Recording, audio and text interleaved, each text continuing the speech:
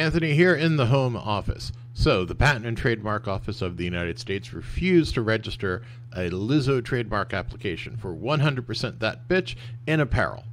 The reason why is because usually with trademark applications, the trademark actually has to function as a trademark. And when you just take a t-shirt and you put a phrase on top of it, we call that ornamental use.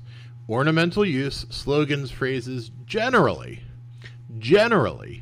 not registrable as a trademark. There has to be some kind of source identification of that particular mark. And with apparel, usually it's where the buyer would expect it to be. Maybe on the front pocket of my shirt, maybe on the inside of my jacket. There we go. That's what people are expecting, not really the front of a t-shirt, which is what this was. So, generally, the Patent and Trademark Office is going to reject an application for stuff that is ornamental. Now, in this particular case, what bumps it from ornamental to a source identifier for Lizzo?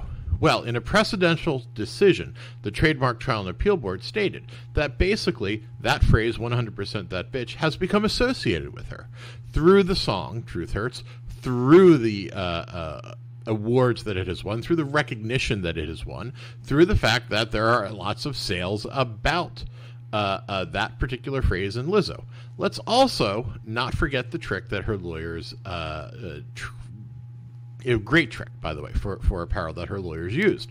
The front of the t-shirt, 100% That Bitch. On the back, it says Lizzo. Or 100% That Bitch with a picture of Lizzo, and then the name Lizzo under it.